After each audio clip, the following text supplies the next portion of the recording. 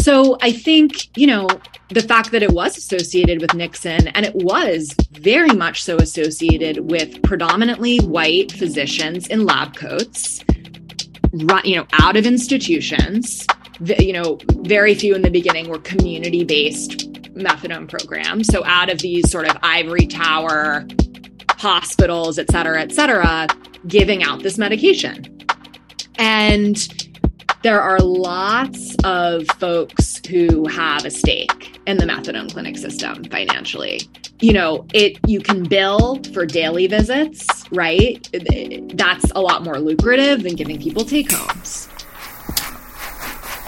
You're listening to Narcotica, a podcast giving you the straight dope about drugs and the people who use them.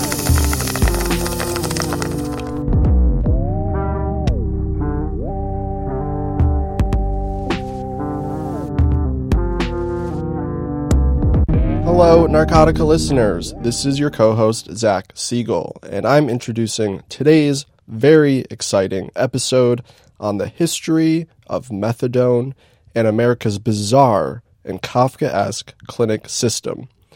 Today we'll be hearing from a young doctor who wrote a fabulous medical and scientific history of methadone, drawing on the work of scholars like Helena Hansen and Samuel K. Roberts. It's been a minute since I've done one of these introductions and have been on the pod. I got really bogged down with a bad cold and have basically been behind on all my work. So if I owe you an email and you're listening to this, sorry. But I'm very glad to be back in podcast mode. And thankfully, my friend and co-host Troy Farah has been holding down the fort while also writing amazing work for Salon.com. You should go check out his reporting over there right now. Just a few housekeeping items before we roll this interview. Please rate and review us on iTunes. Give us a review. It helps people find us. If you're in the giving mood this year, please support us on patreon.com/narcotica.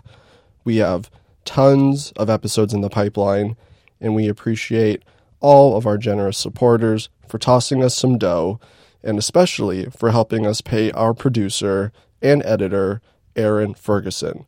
He does incredible work both for the pod and in his everyday life. All right, I think that about does it. Time to take a deep dive into the upside-down world of methadone in America. So today on the show, we have a very special guest, Zoe Adams. Zoe, tell us where you're coming from. Hi, everyone. Thanks so much for having me. Really excited to be on the show. So I'm originally from New York City. I'm in my first year of residency at Mass General Hospital in Boston. I've always been sort of like a outsider in the field of medicine. I went to like a performing arts high school. I studied classics in undergrad. I was always in some ways more interested in like the historical and social context of medicine. And I ended up at Yale for medical school and took some time to get a master's in the history of medicine, where I became not only very clinically interested in addiction medicine, but very, very taken with the history of addiction treatment in the U.S., specifically methadone. Cool. And that's the topic of today's show, methadone. Yes. It's something we've talked a lot about, and joining us for this conversation, a history of methadone, pretty much. We've got Troy Farah coming from California. What's up, Troy? Hey, how's it going? It's nice and sunny today. And Chris Maraff from Philly. Hey, y'all.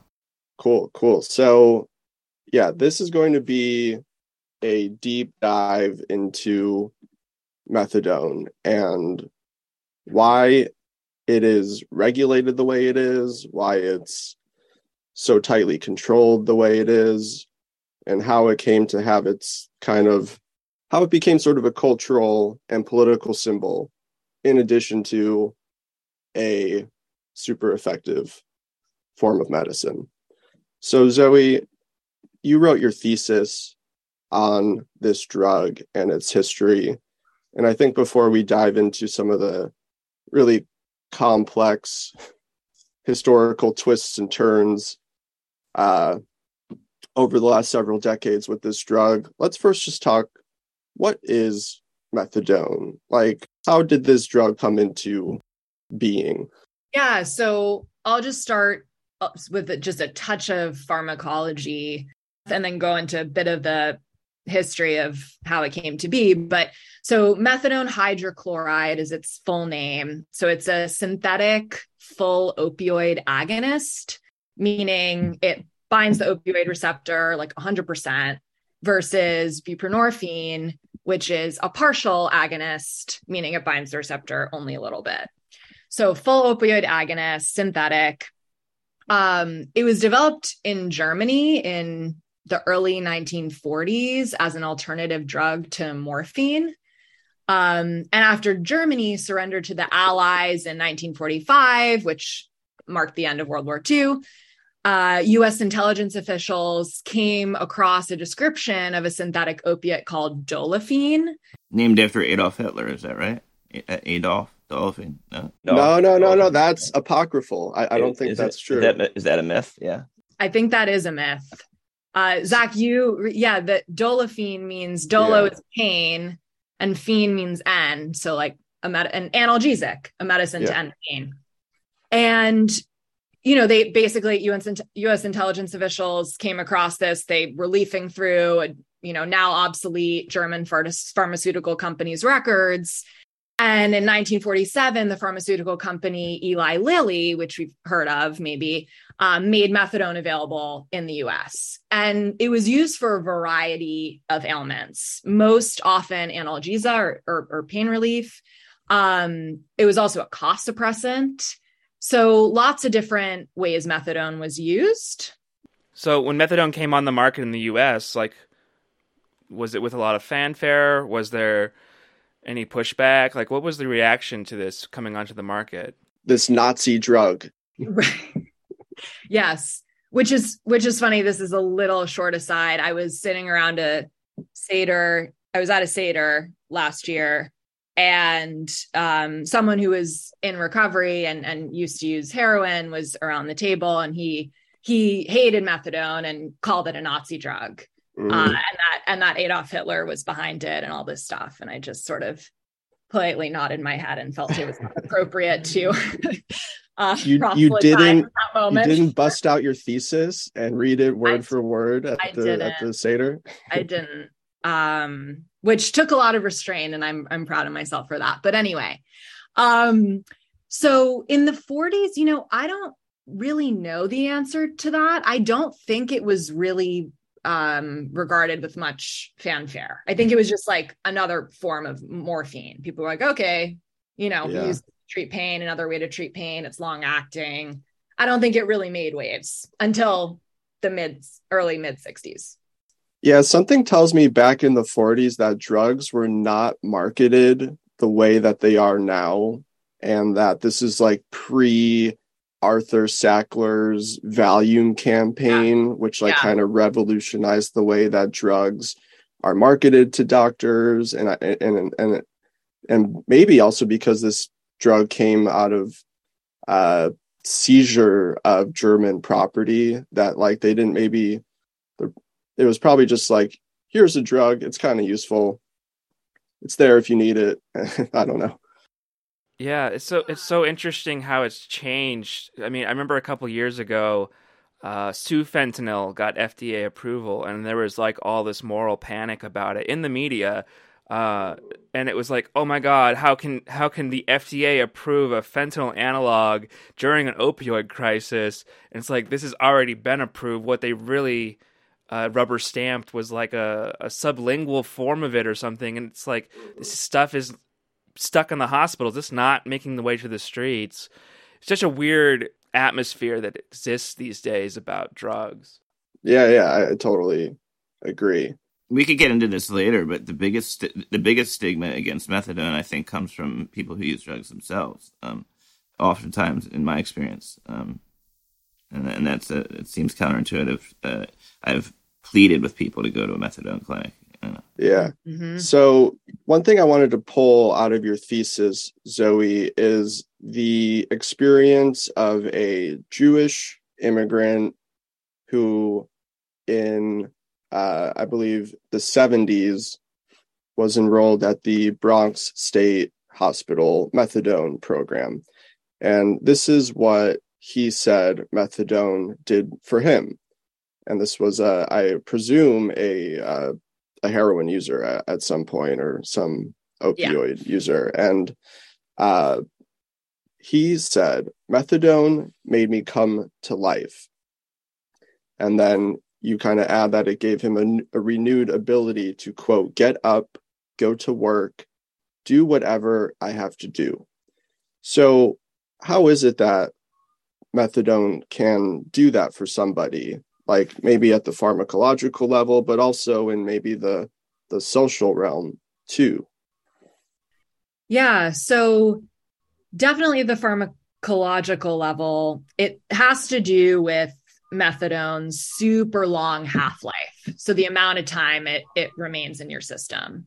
So if someone is, using heroin or fentanyl, how a lot of people have described it to me is, you jump back and forth between feeling sort of normal and feeling a little more euphoric when using opioids, but over time you develop tolerance and physical dependence and begin to maybe use just to prevent withdrawals. And so the longer half-life of methadone sort of evens out this rapid on, rapid off of shorter acting opioids like fentanyl, which in turn, I think, describes a lot of what Jerry, right, our patient is sort of describing. Like you can sort of live your life more, whether that means going to work, doing whatever, taking care of your kids, et cetera. It just sort of, in the medical community, we use the word like stabilizes patients, which we could problematize that, but that's sort of taking out this sort of rapid on, rapid off. And I think that's a really good way of thinking about it. Like it puts your timing within the social norm structure of like everyone else's circadian rhythm, and you're sleeping at the same time and getting up at the same time, and it's like you're not I think that's really important about long acting drugs that differentiate them from very short acting. I really think that like time has so much to do with this issue here, like the fact that you can dose once and it maybe lasts 24 to 36 hours or something, and what like such a like a prolonged time horizon versus something like heroin, which is maybe like 4 to 6 hours. Like just this living in time seems to be like kind of the crux of this solution to the rapid highs and lows of other opioids. Yeah, so one of the things I hear about methadone and buprenorphine all the time is this is trading one addiction for another. Can we talk about how this is like a totally inaccurate framing? Yeah, definitely. Drug substitution theory, which is how I've seen it referred to in some of the literature, right, that you're replacing one drug for another, has been a huge way, a huge phrase that people bring up who are against methadone for decades and decades, and even still today. And I think it's also a lot of my patients who I see in clinic too have this internalized stigma of like, I don't want to need anything. And it's totally wrong. I mean, I guess your question specifically, you mean from a like, could you clarify exactly what you mean? Well, addiction is just so much more complex than this like simplistic argument that if you take a drug to sort of manage addiction, that you're just putting yourself in in the same situation, like out of the frying pan into the fire kind of thing. Right. But that's not really what's happening even on a pharmacological level, let alone the sociological aspects of addiction, right? Yes. This is a medication that, some of the first methadone researchers in the 60s this is a very like tired comparison now, I think, but methadone is just like insulin, right? It's like, and this biological theory of addiction, which again, we could problematize, but I think did a very, very good thing early on in terms of making people feel, having society buy in a little bit more to this is a medication that people take to treat their addiction. The way I always broach this, at least in like my own writing and rhetoric, is that someone is moving from addiction over into physiological dependence, right? Yeah. Where it's like once on methadone and quote unquote stabilized, suddenly all these criteria for substance use disorder kind of fall away. Yep. Right. And so it's like you're not trading an addiction in a literal sense. Sure, you're substituting a drug or replacing a bit of a harsher drug for a bit of a mellower drug. And I think in Australia and Europe, the phrase opioid substitution therapy doesn't have the same baggage as it does here, like in the literature. OST or ORT, opioid replacement therapy. That's just kind of like the clinical language that they use. But here in the US, our culture does not like the idea of replacing and substituting and dependence. Like these are kind of like scare words. I think the longevity issue factors directly into compulsivity. That like, the shorter acting a drug, the more compulsivity there's going to be around it in seeking and using and chasing a certain high.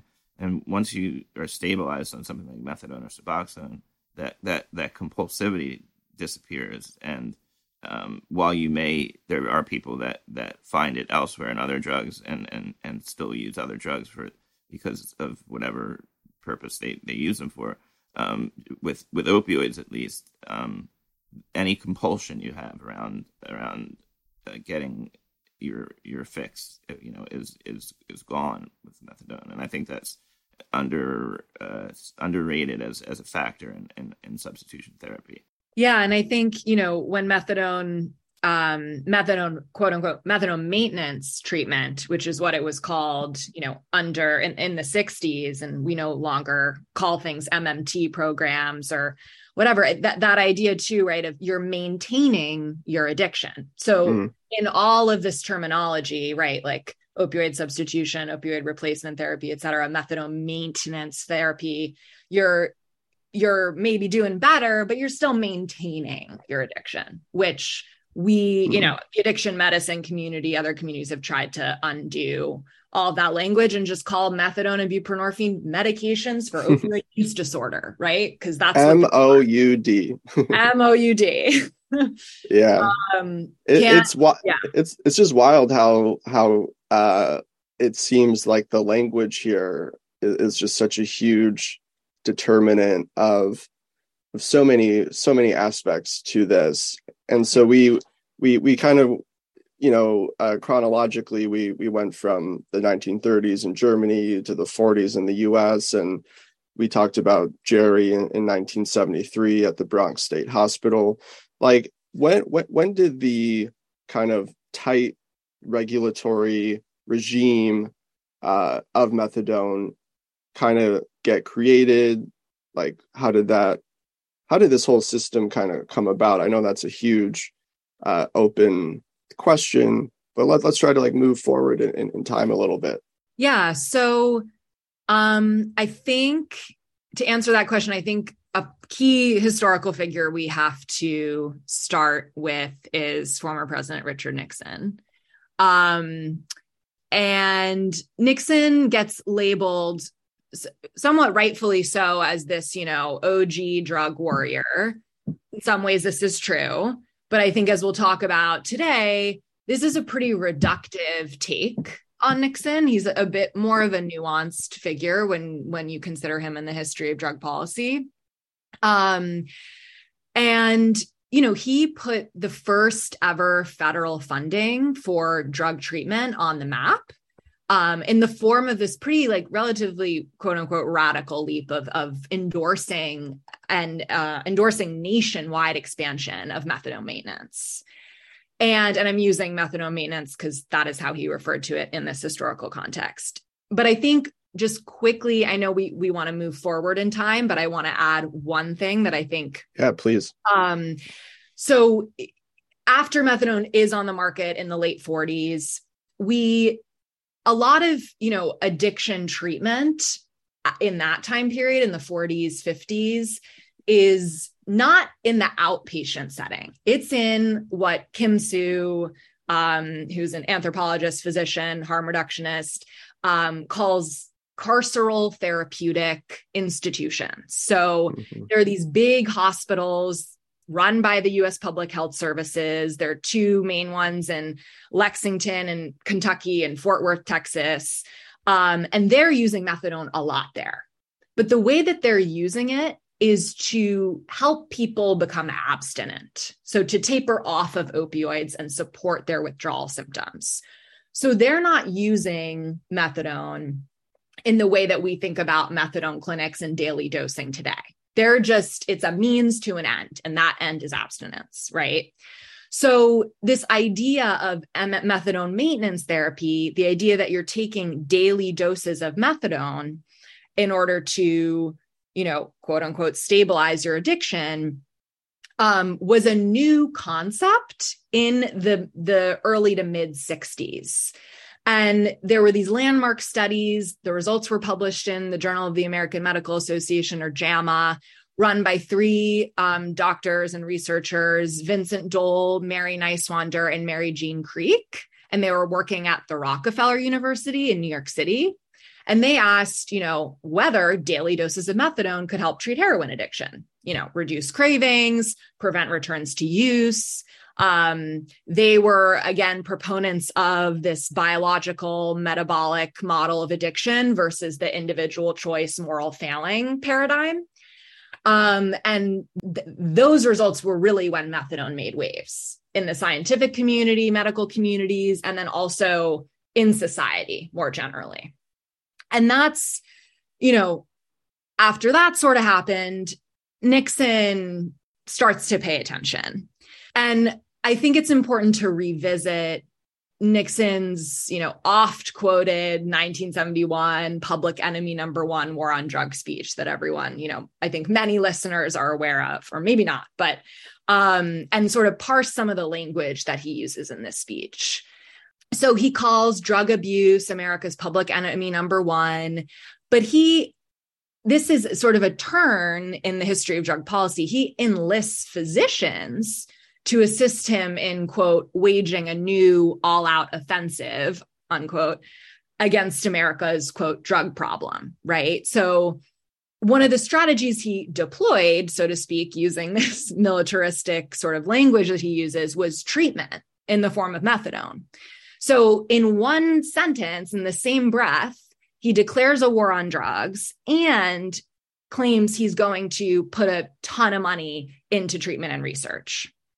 And I think there's an important point here, too. We can't forget about the historical context of Nixon and the Vietnam War and soldiers coming home, lots of them struggling with addiction. They were viewed as more sympathetic figures. So the idea that we are going to invest in treatment and research, I think, had a lot to do with Vietnam and people coming back and struggling with addiction. So I'll take a pause there. Yeah, that was an incredibly clearly and well elucidated kind of atmosphere and context for Nixon. Yeah. And the Vietnam situation, I mean, I've always heard that being upheld as sort of an example of the Rat Park situation.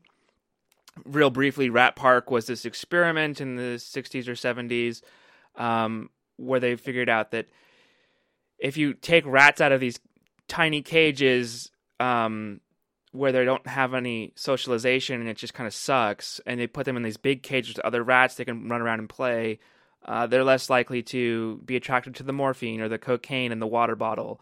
And this idea is that if people aren't in a really crappy situation, then they're less likely to use substances that will kind of like I guess, make it feel better. But there's not that's in rats. So I've heard many times that like Vietnam is sort of that example. A lot of American soldiers in Vietnam were using heroin when they were overseas, but when they came back, like they just kind of stopped. Like they didn't need that anymore. So it's interesting that that's sort of like the backdrop for putting this methadone stuff in place. Yeah, absolutely. And I, when I was doing my primary source and archival research, I would just go through all these issues of Life magazine and looking for mentions of methadone and addiction treatment, and the way there were so many humanistic portrayals of soldiers coming home after Vietnam in methadone programs, like with their wives and their babies and mostly white. And it was just like this sort of very, very humanizing portrayal that I'm like, that is so unlike other portrayals we've seen, right? Of the war on drugs and incarcerating people for drug. It just was quite remarkable to see that portrayal. So Zoe, when can we date the first publicly funded methadone clinic as an outpatient facility for just everyday drug people who are addicted to opioids to use? When does that start? I would have the exact date of the first one, I don't know off the top of my head, but late 60s. So one of the clinics I studied, 1968, 1969 are when some of the first ones, neighborhood-based ones, open. And that is before which we'll get into later, before the most stringent regulations come into place. Right. And do we have any data or insight into their success, into what kind of how they ran themselves with because now, of course, OTPs are structured very rigidly. Was it just kind of any doctor could hang out a shingle and say, I'm now a methadone provider? Yeah. So one clinic that I studied in New Orleans was the first methadone clinic open in the Deep South, and really, really interesting guy who's since passed away, obviously. But he was a surgeon. Okay. So a lot of these doctors who decided to open methadone clinics were, because there was no addiction medicine specialty then, right? There was not, that didn't exist. So he was the surgeon. He had served time in the army. He was also a scientist with a PhD, and started to see people in his general practice who were struggling with addiction, and was super up on the scientific literature, read about methadone in that JAMA study from those 3 researchers in New York, and thought, I can help people with this medication. And so he just started dispensing it like out of a primary care office. And that was in 1968. And I, followed his trajectory, the trajectory of the clinic, through newspaper articles, meeting minutes from his medical society, who completely ostracized him and cast him out when he started to prescribe methadone, in parallel with the regulations getting more stringent. And ultimately what happened in 1971, 1972, his clinic was shut down because he was prescribing methadone in a way that didn't fit the regulations. And the way he wanted to prescribe methadone for his patients was just getting the medication and going home. Right? Not doing all this counseling, which some patients benefit with, but the larger studies show counseling plus methadone is of mixed benefit. And patients should be able to be like, I want counseling or I don't want counseling. It should not be a requirement. Right? So he was very a renegade figure. And there were probably several physicians like this across the country who were prescribing it in this way that didn't conform to the regulations, pre-regulations, during the early phases of the regulations, and saying, I'm just going to prescribe this like any other med. So it sounds like this physician was the precursor to something called OBOT, office-based opioid therapy, which is another like funny acronym and kind of another load of language here. But yeah, I had no idea that methadone before the strict regulations came around, yeah, it was just like, okay, you're seeing your primary doctor, you get your script, you take your methadone, and you live your life. Like, that sounds like buprenorphine today. Totally. And yeah, you could just, this doctor's name was Dr. James T. Nix. So Nix, he would go across the street to his pharmacist and be like, hey, I want to have some methadone in my clinic, and it would just be a script. And then he would give methadone out. And I think what got people really, people in his medical society at large, members of the medical community nervous about it was this aspect that it was this daily dosing thing, right? Which for people for chronic pain, they take methadone every day. So it really isn't any different. But I think this idea that people who were struggling with addiction were getting this medication every day, they were sort of lining up outside his clinic. They didn't look like the people who lived in the neighborhood. That's this sort of, then we have all these NIMBY community resistance aspects of this as well. But yeah, it was sort of the original OBOT. So even back then, the idea of somebody getting a prescription for methadone and taking it home with them was seen as inadvisable. I mean, you said people lined up every day at his clinic. Yeah, because the original studies were very strict in terms of daily dosing. They were not pro take homes yet. I mean, only once a patient had been enrolled in methadone for X amount of days, year, whatever.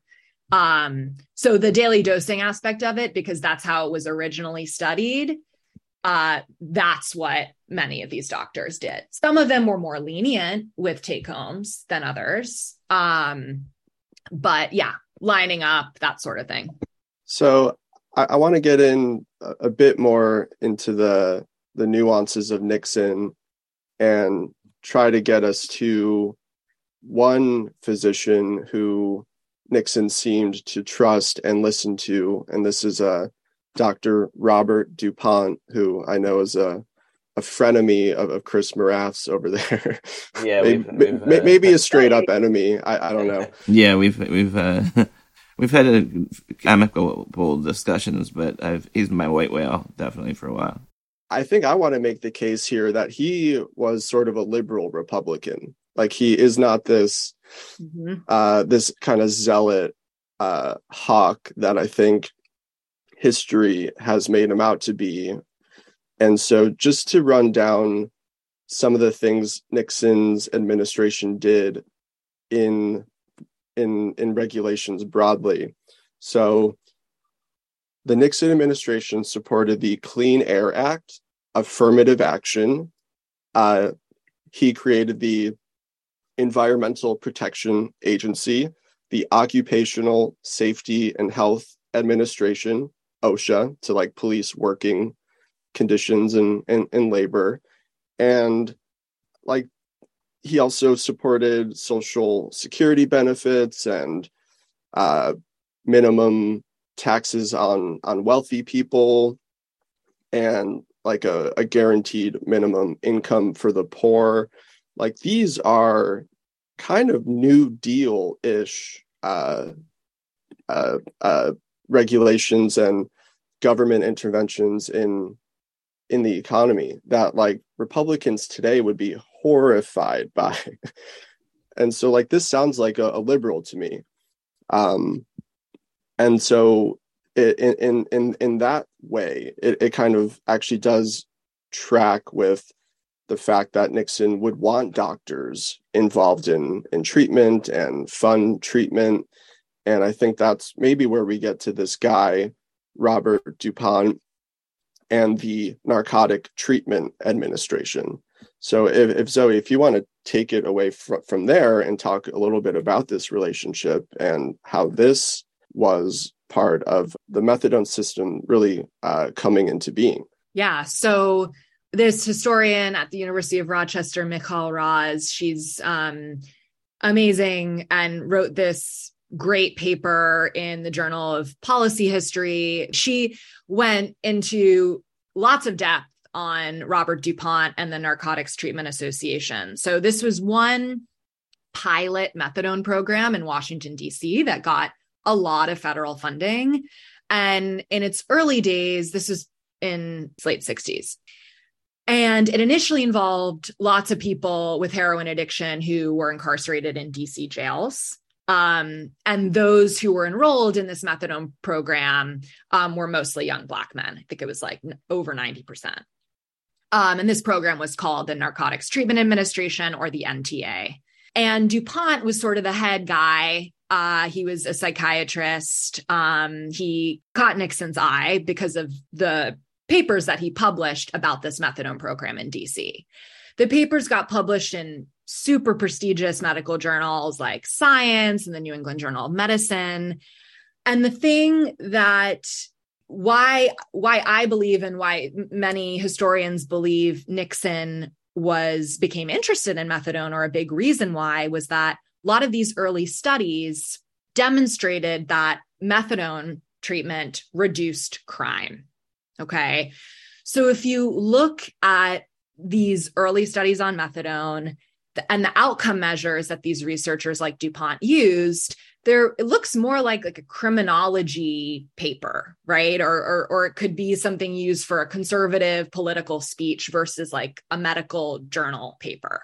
And that's when I first came across these studies when I was doing my master's. I was like, what the fuck? Like, this is very odd. So there's this 1973 article in Science that DuPont was the lead author on.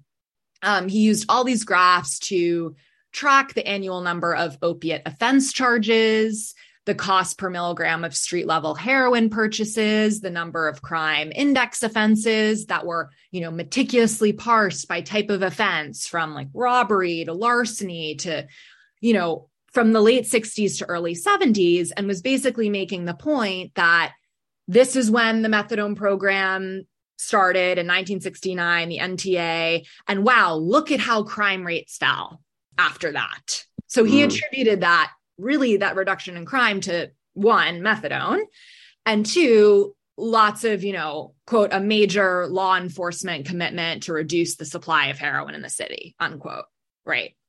So this, when I started to realize that Nixon was this more complex figure, I felt definitely some cognitive dissonance. I was like, is Nixon really the hero in this story? Like, why was Nixon of all people for methadone? Like, wasn't I supposed to hate him?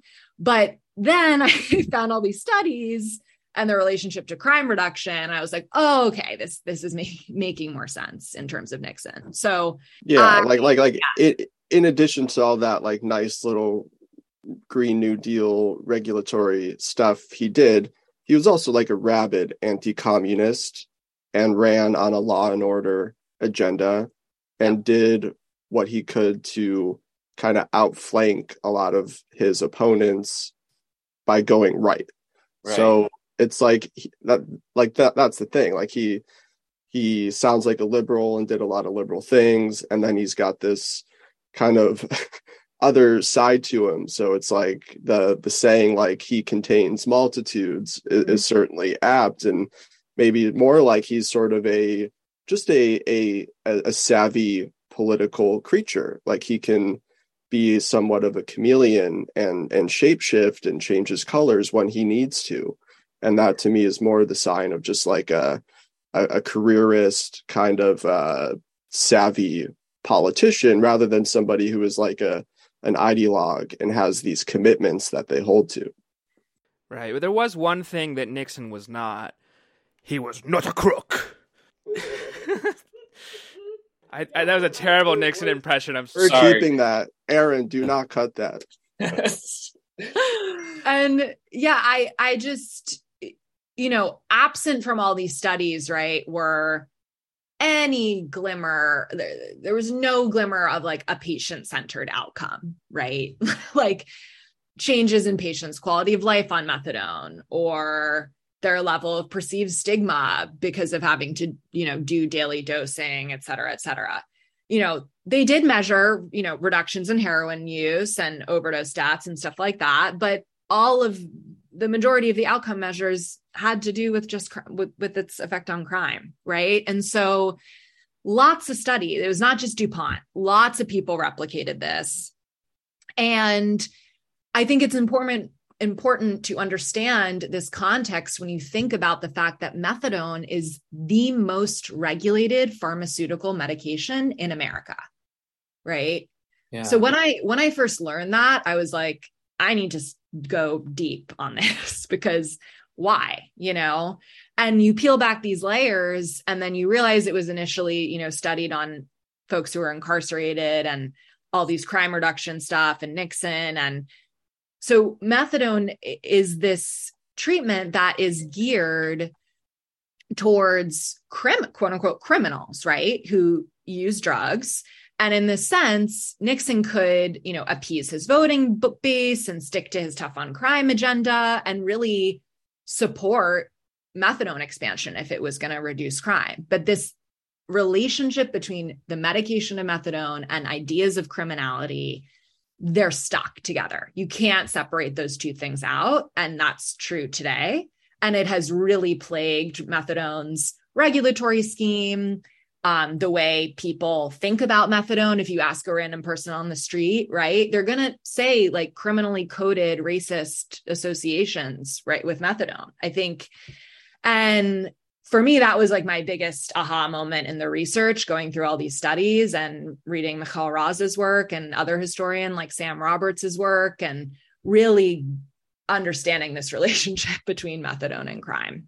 And I think that thanks largely to DuPont, it became intricately entwined with the drug testing industry as well. I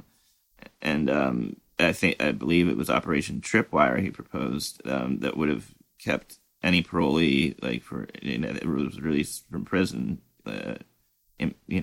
drug tested into perpetuity, it seems. Yeah, and he within this methadone program, the NTA. He was like obsessed with detoxes, right?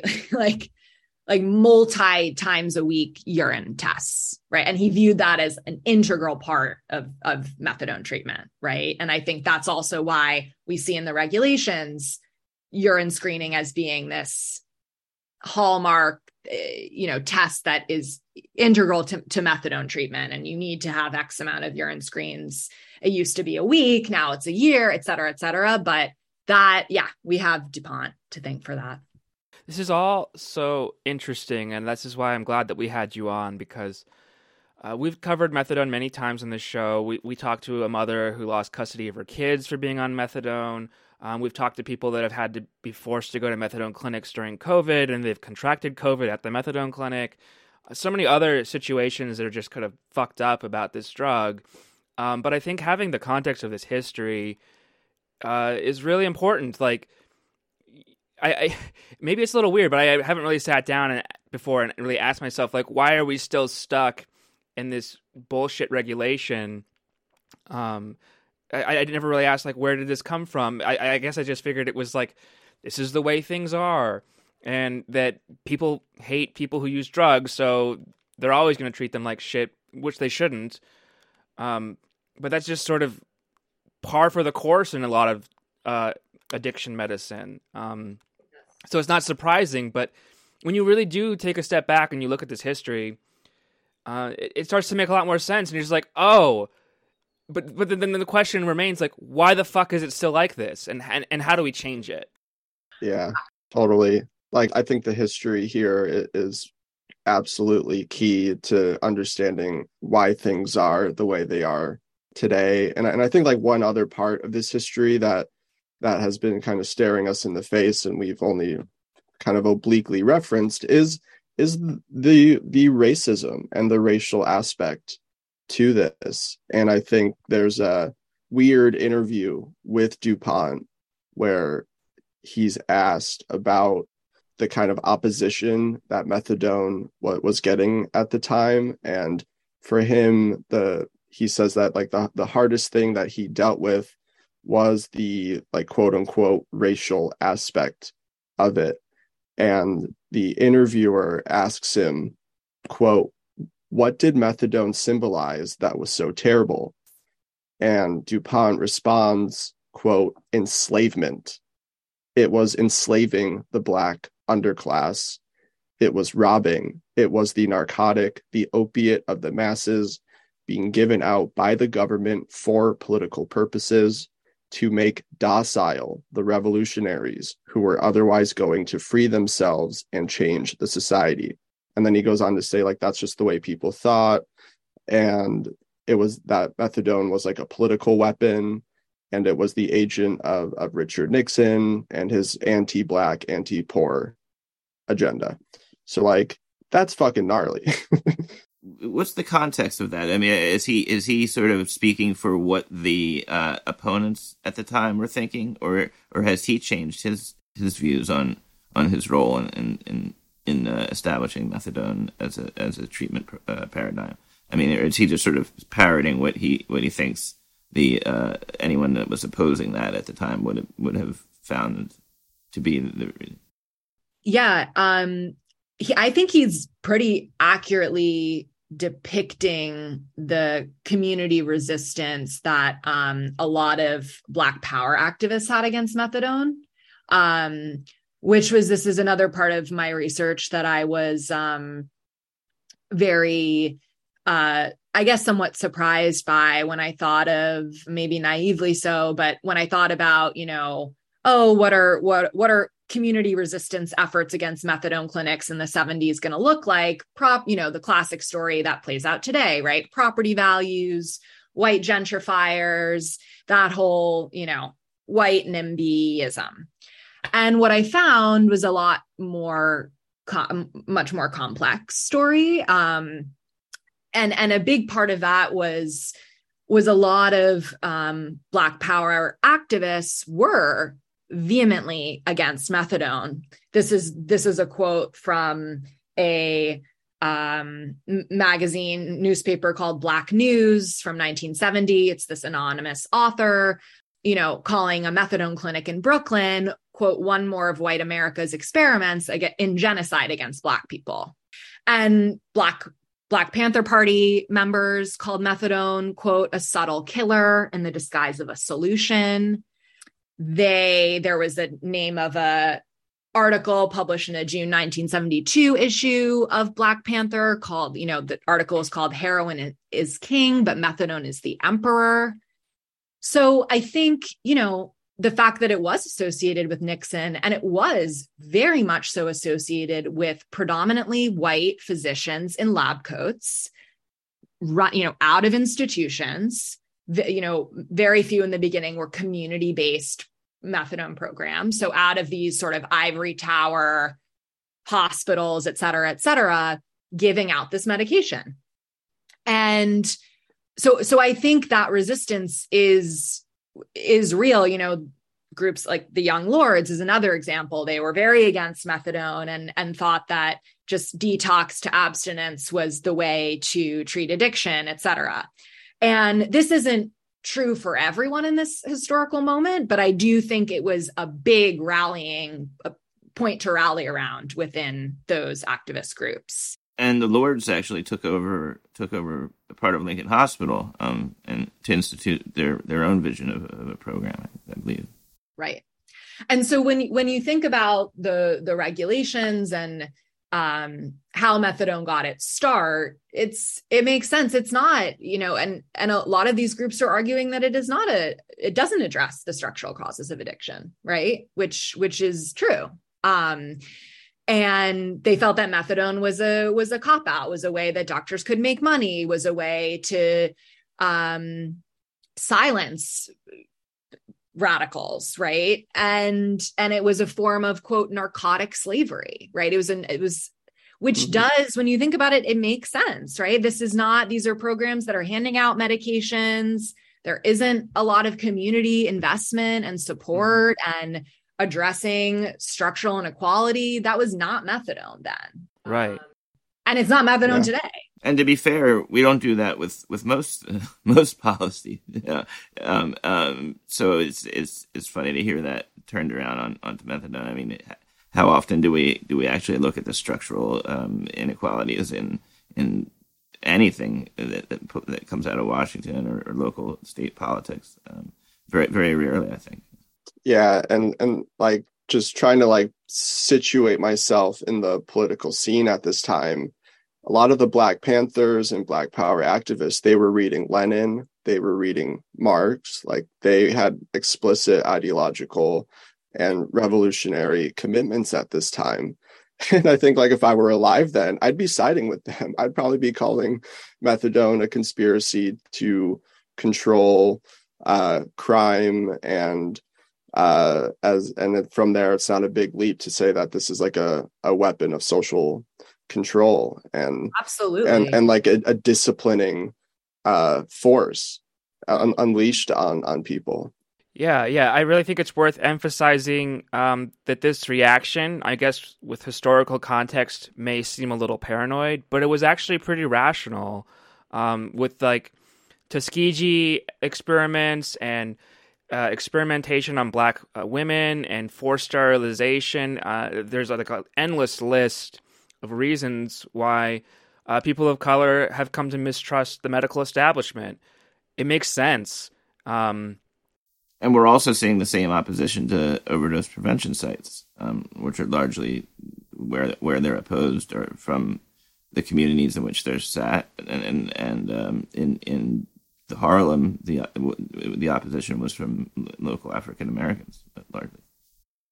Yeah, and you can't just dismiss those concerns. You really have to listen to it and understand where it's coming from. And unfortunately, like, there's a really long history of fucking over Black people medically and treating them as like guinea pigs, essentially. And it would be even weirder if it like they had embraced this program with open arms almost. Maya Solovitz does a really good job of kind of summarizing some of this history in her book, Undoing Drugs, and makes really the connection that Michelle Alexander, I'm totally blanking on the name of her book now, The New Jim Crow. Yeah. The New Jim Crow really like helped sort of like untangle this war on drugs as being a war on people, and things have changed a lot. It was what I'm trying to emphasize here, but at the same time, it was a rational position back then. Absolutely.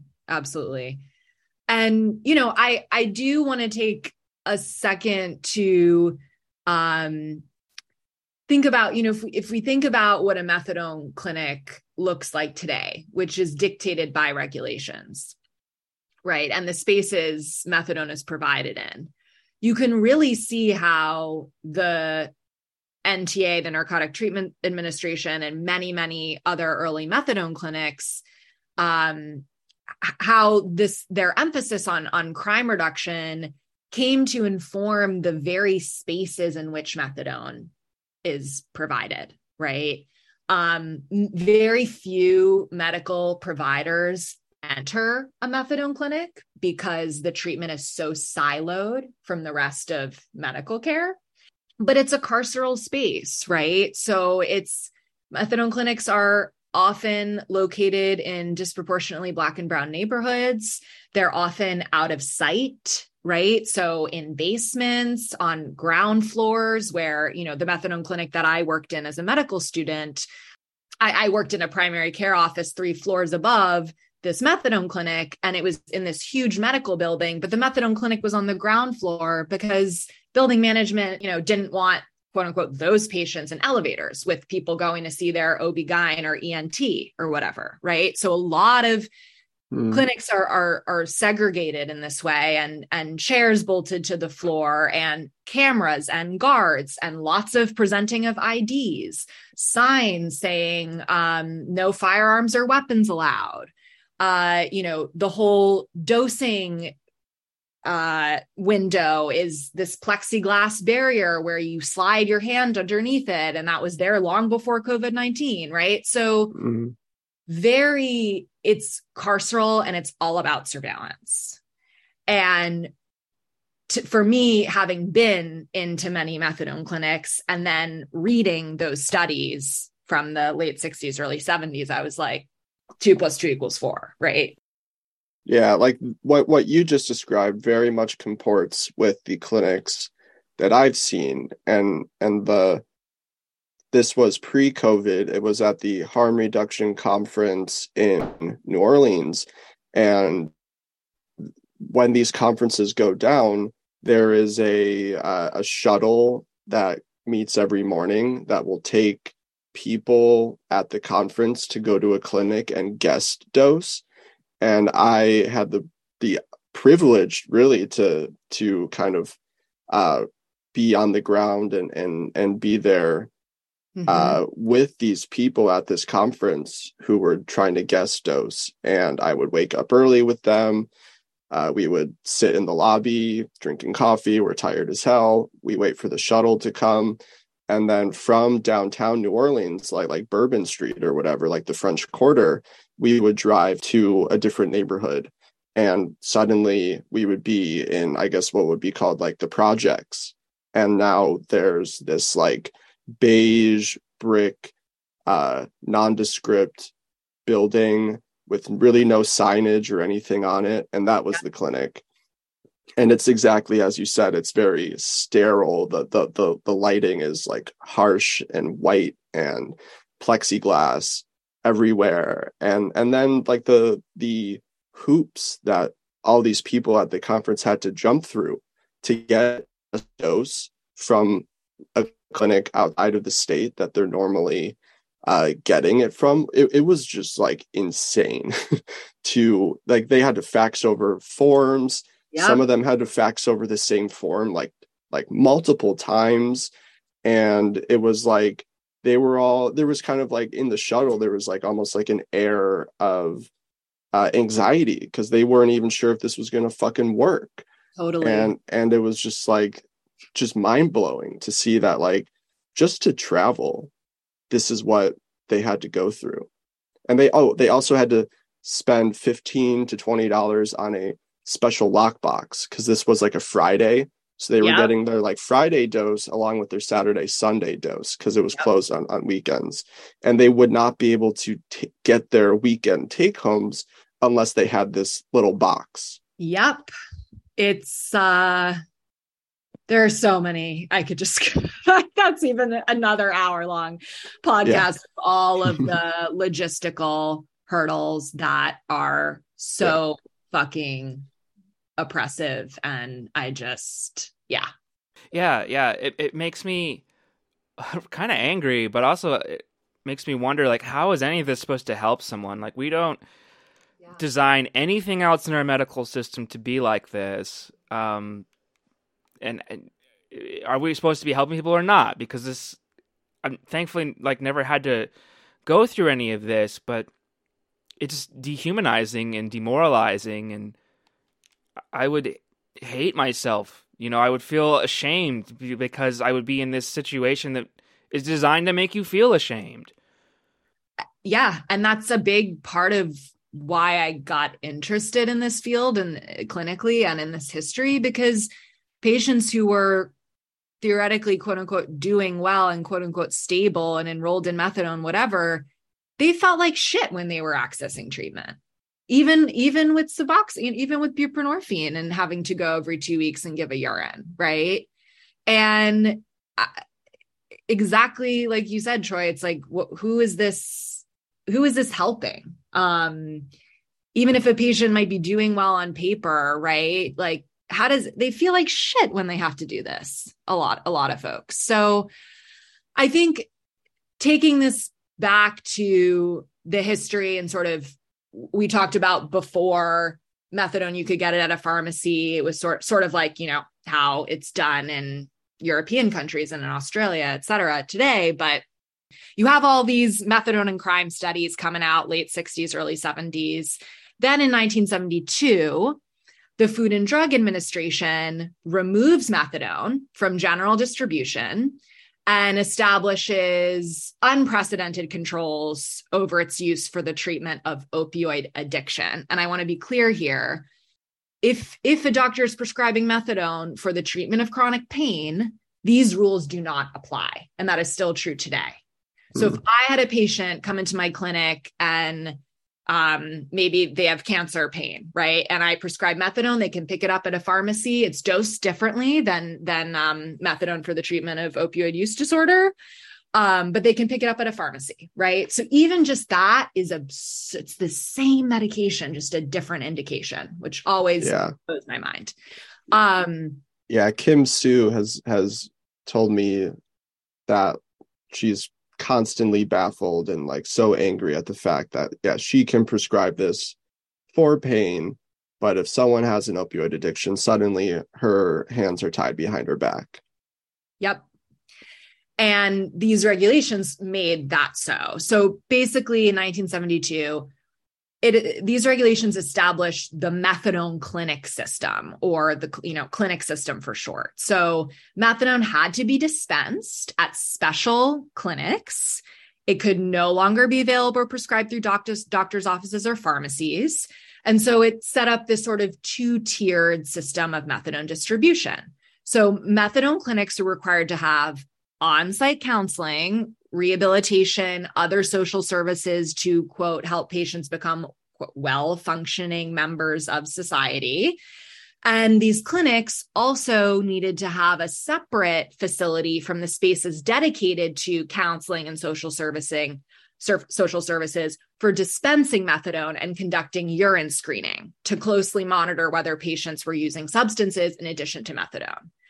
So in establishing these strict requirements for where and how methadone could be dispensed, the physical spaces, et cetera, the federal regulations really decreased access to the medication at a time when patients needed it the most, right? But it also shifted emphasis from care and concern for patients to punishment and surveillance, right?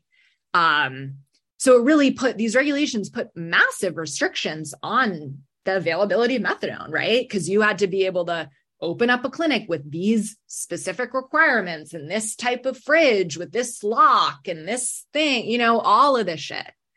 So that was 1972. The regulations have changed very, very, very little since then. It's basically the same for the past 50 years. Yeah. So I want to ask, is anything giving you optimism? Are you seeing any shifts happening in that could make this less fucked up and draconian and Orwellian is the word I'm trying to find? Yeah, I am somewhat optimistic. I think things will change in the next several years.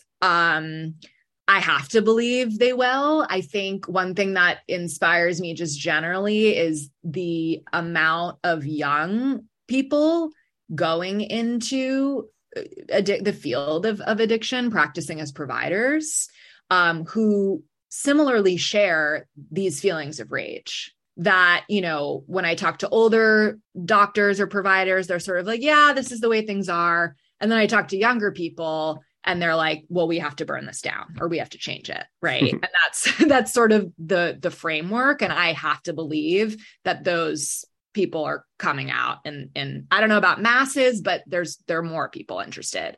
That's good. Yeah. Yeah. And I do think, you guys have talked about this on another episode briefly, is COVID-19 and this natural experiment with methadone take homes, I think which I'll very briefly explain. Basically, when COVID hit, a lot of clinics did not adopt this, but many did across the country give people 2 weeks worth, 1 month's worth of take-home methadone. And a lot of people, including I was a part of a study with Dr. Ayana Jordan, who's a leader in this field, looking at, did overdose deaths increase at a result? Did diversion, meaning selling, methadone to someone who isn't prescribed it, which has been, an exaggerated fear since the 70s. Did that increase? Other safety measures, whatever. Lots of research groups across the country studied this and found that there were no increases in overdose deaths as a result of take homes, no increases in diversion as a result of take homes, and improved quality of life, which we have ignored as a really, really fucking important variable in studying methadone. Right. I honestly think that's really the whole key of it, right? Improved quality of life is the whole point of doing any kind of health intervention. And so the sky did not fall when COVID-19 radically disrupted the everydayness that methadone had been stuck in for decades.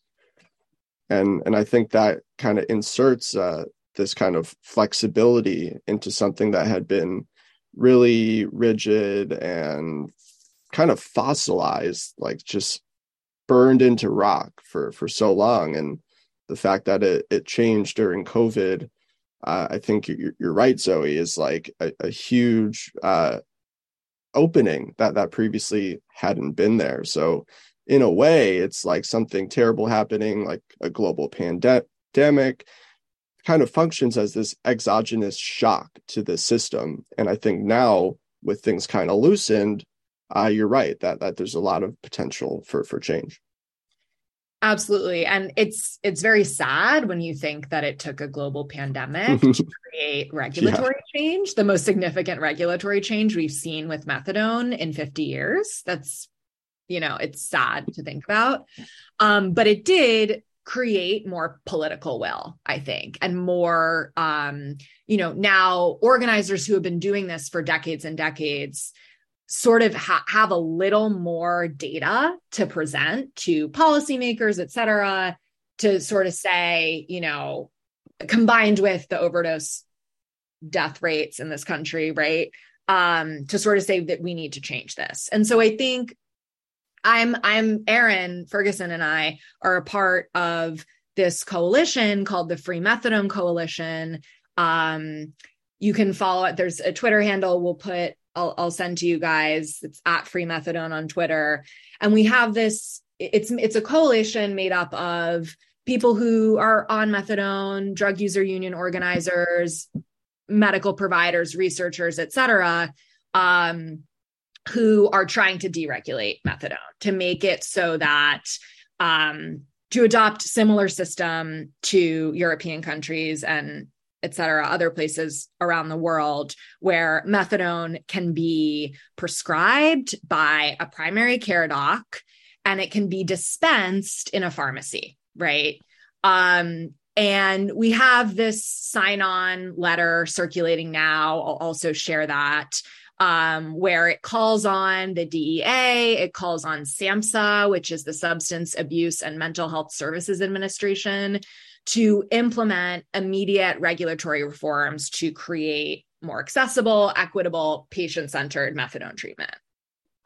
So methadone treatment would be available in all treatment settings and communities. The structure of methadone treatment should be determined by the patient in consultation with their clinician and by science, like we do with other chronic diseases, right?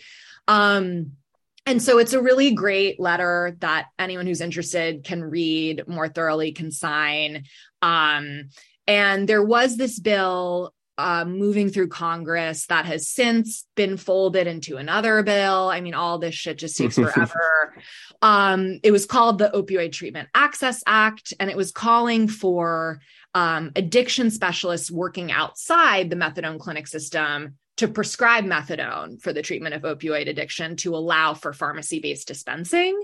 Our coalition had issues with that because it limits prescribing to addiction certified providers, which if you think about rural America, they're like, no addiction providers out there, right? So we want this to be not siloed in addiction. We want it to be available from any doctor, really. Yeah, you don't want to like create the X waiver system for methadone, basically. Right? Exactly. And so we had issues with that. We were talking to the congressperson who was behind that bill, and it got stalled. And, I think a big thing here, Troy and I were talking about this a couple of weeks ago, is the financial incentive piece of this as well.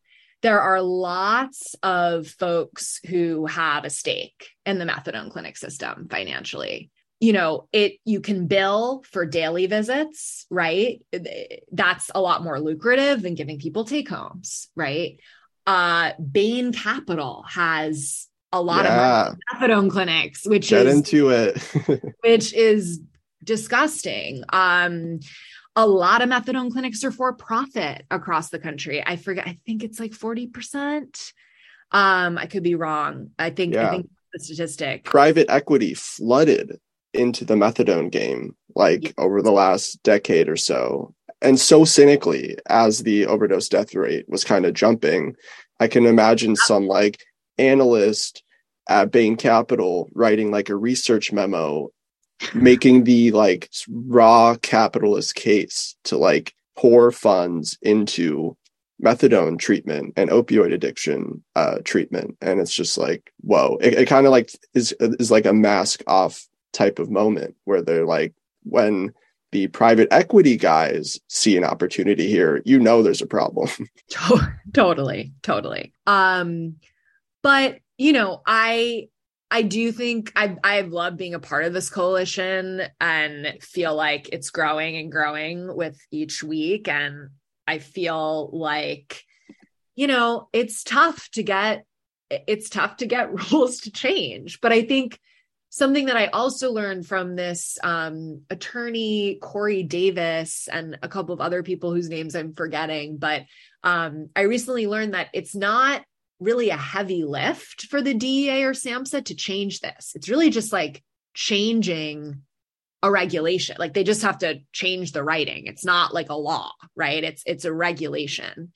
So it's really easier than it seemed to be initially. But it's just about the political will, and it's tough. It's an uphill battle. Yeah. I really liked what you were talking about with young people. I know a lot of people listening to this show are nurses or work in the medical industry in some sense. And we get messages every now and then from people that are like, hey, I'm going to med school. I'm trying to get into addiction, and like, really appreciate your show because it's teaching us a lot about this. But like, that really is who the coalition that's going to really bring all this to an end, this overregulation and fucked up attitude towards people, is the next generation. And that does give me hope. I actually really have a lot of admiration for Gen Z. Gen Z has definitely been given a worse situation than even the millennials in a lot of ways. Like, they just don't see a lot of hope for the future with climate change and all kinds of other things getting worse. But I also see so much standing up and recognition of the situation and fighting back. And that all gives me hope that something will change and there will be a better future. I totally agree. And that's very much the reason why I wanted to talk to Zoe so badly, as this new cohort entering addiction medicine, with recognizing how fucked up this regulatory system is, how poorly America has treated addiction for so long. And Zoe, it's just amazing to see young physicians like you entering the field with a sense of history, with a sense of political commitment, with the right mind about this. And I just think that has, in my lifetime, like, I think it absolutely will lead to the right kinds of changes. So it's just, amazing to hear your perspective on this, because you're absolutely part of that future. And so thank you for sharing your view on this with us. Yeah. Thank you guys. Zoe, where can people find you online? I am on Twitter at Zoe_M_Adams. Lots of stuff on there. And that's pretty much all where you can find me online.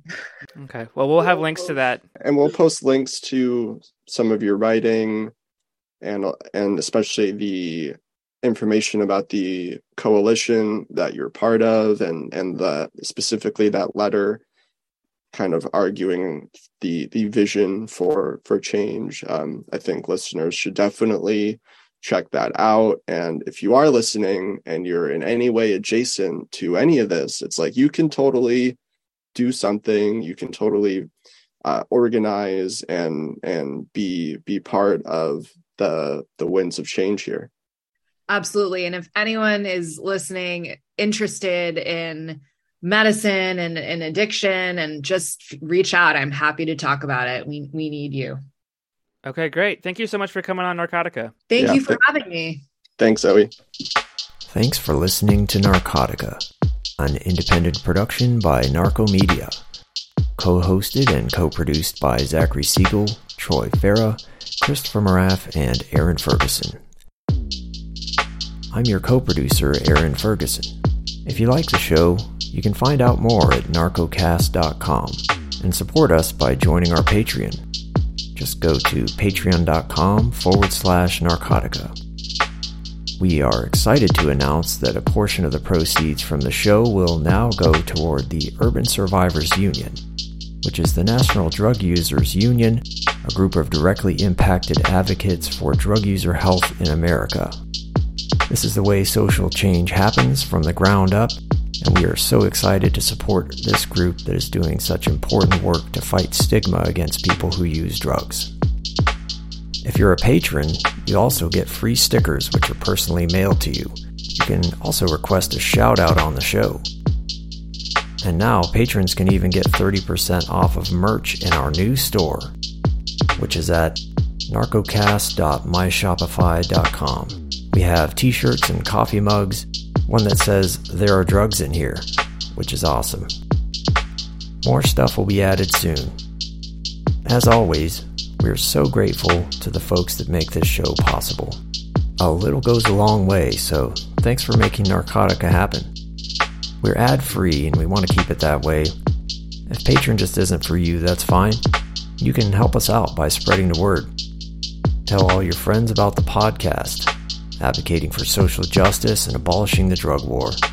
You can also rate us wherever you get your podcasts.